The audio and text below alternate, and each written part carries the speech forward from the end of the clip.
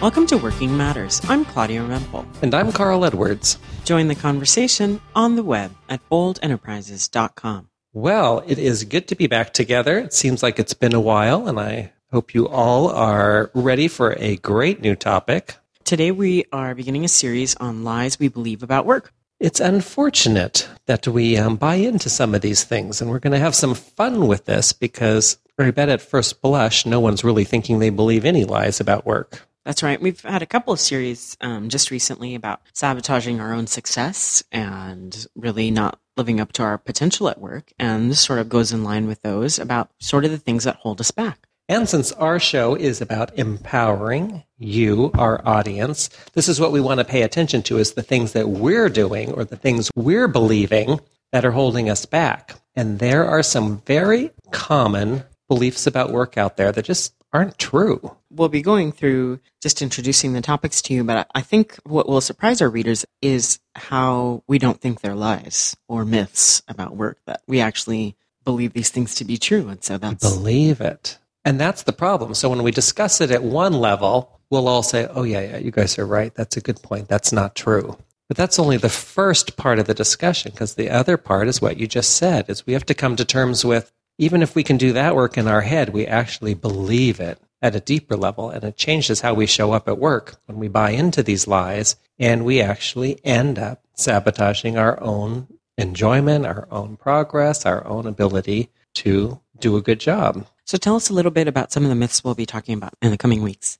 Well, the first myth we'll be looking at when we look at our careers is that you don't have what it takes. I guess that's kind of the big one. That's what we all think. It's a huge one. We use that in the workplace with hierarchies and promotions. It almost becomes a power tool. You don't have what it takes. So we're going to have some fun with that one because that's a lie. It's got a lot of problems with it, with its vagueness, with its untrueness, with the intention behind why it's used and why we even think the thought, much less say it to another person. So you don't have what it takes. Then we're going to move on to you have to prove yourself before you can get promotion, certain responsibility, the trust that you're asking for. So you have to prove yourself first. So we'll be looking at that, the whole problem with expecting that competence has to be demonstrated before the opportunity to learn it can even take place. After that, we're going to get to one of our favorites in our culture. Hard work will be rewarded. I can hardly say that with a straight face because, as you know, those of you who have worked hard, sometimes it doesn't even get noticed, much less rewarded, and sometimes it gets used against you.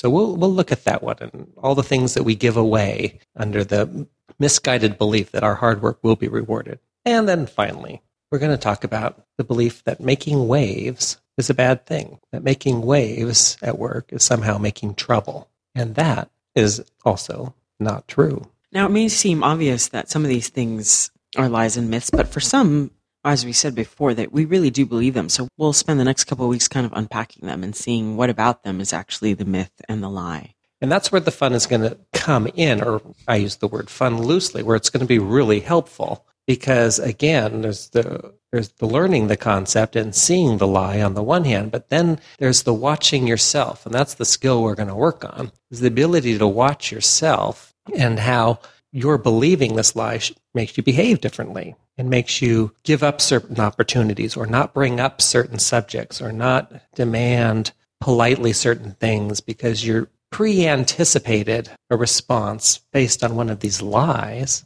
and you have no idea if that's really going to be the case.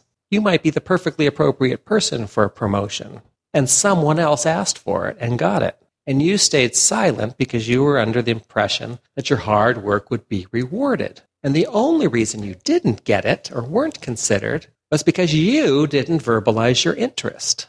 So that's an example of how my buying into that my hard work will be noticed and rewarded backfired on me when there was never really any intent to ignore me or any plan to, push me aside and give someone else the role. Does that make sense? It does, and that's a good preview. Next week, we'll begin with, I think, the biggest one of all. You don't have what it takes. It hurts just to hear it. It does. It's Don't look at me when you say that. I know. It's why I'm not Angelina Jolie, right? This is why we believe this. That's right. It's why I'm not a supermodel, because I don't have the it, right? Those are the things that and that's the thing, is some of these are grounded in some truth, right? And so that's what we're going to be talking about. Join us next week for You Don't Have What It Takes. And in the meantime, join us on the web at boldenterprises.com. We appreciate your comments. See you next time. This podcast is a Bold Enterprises production.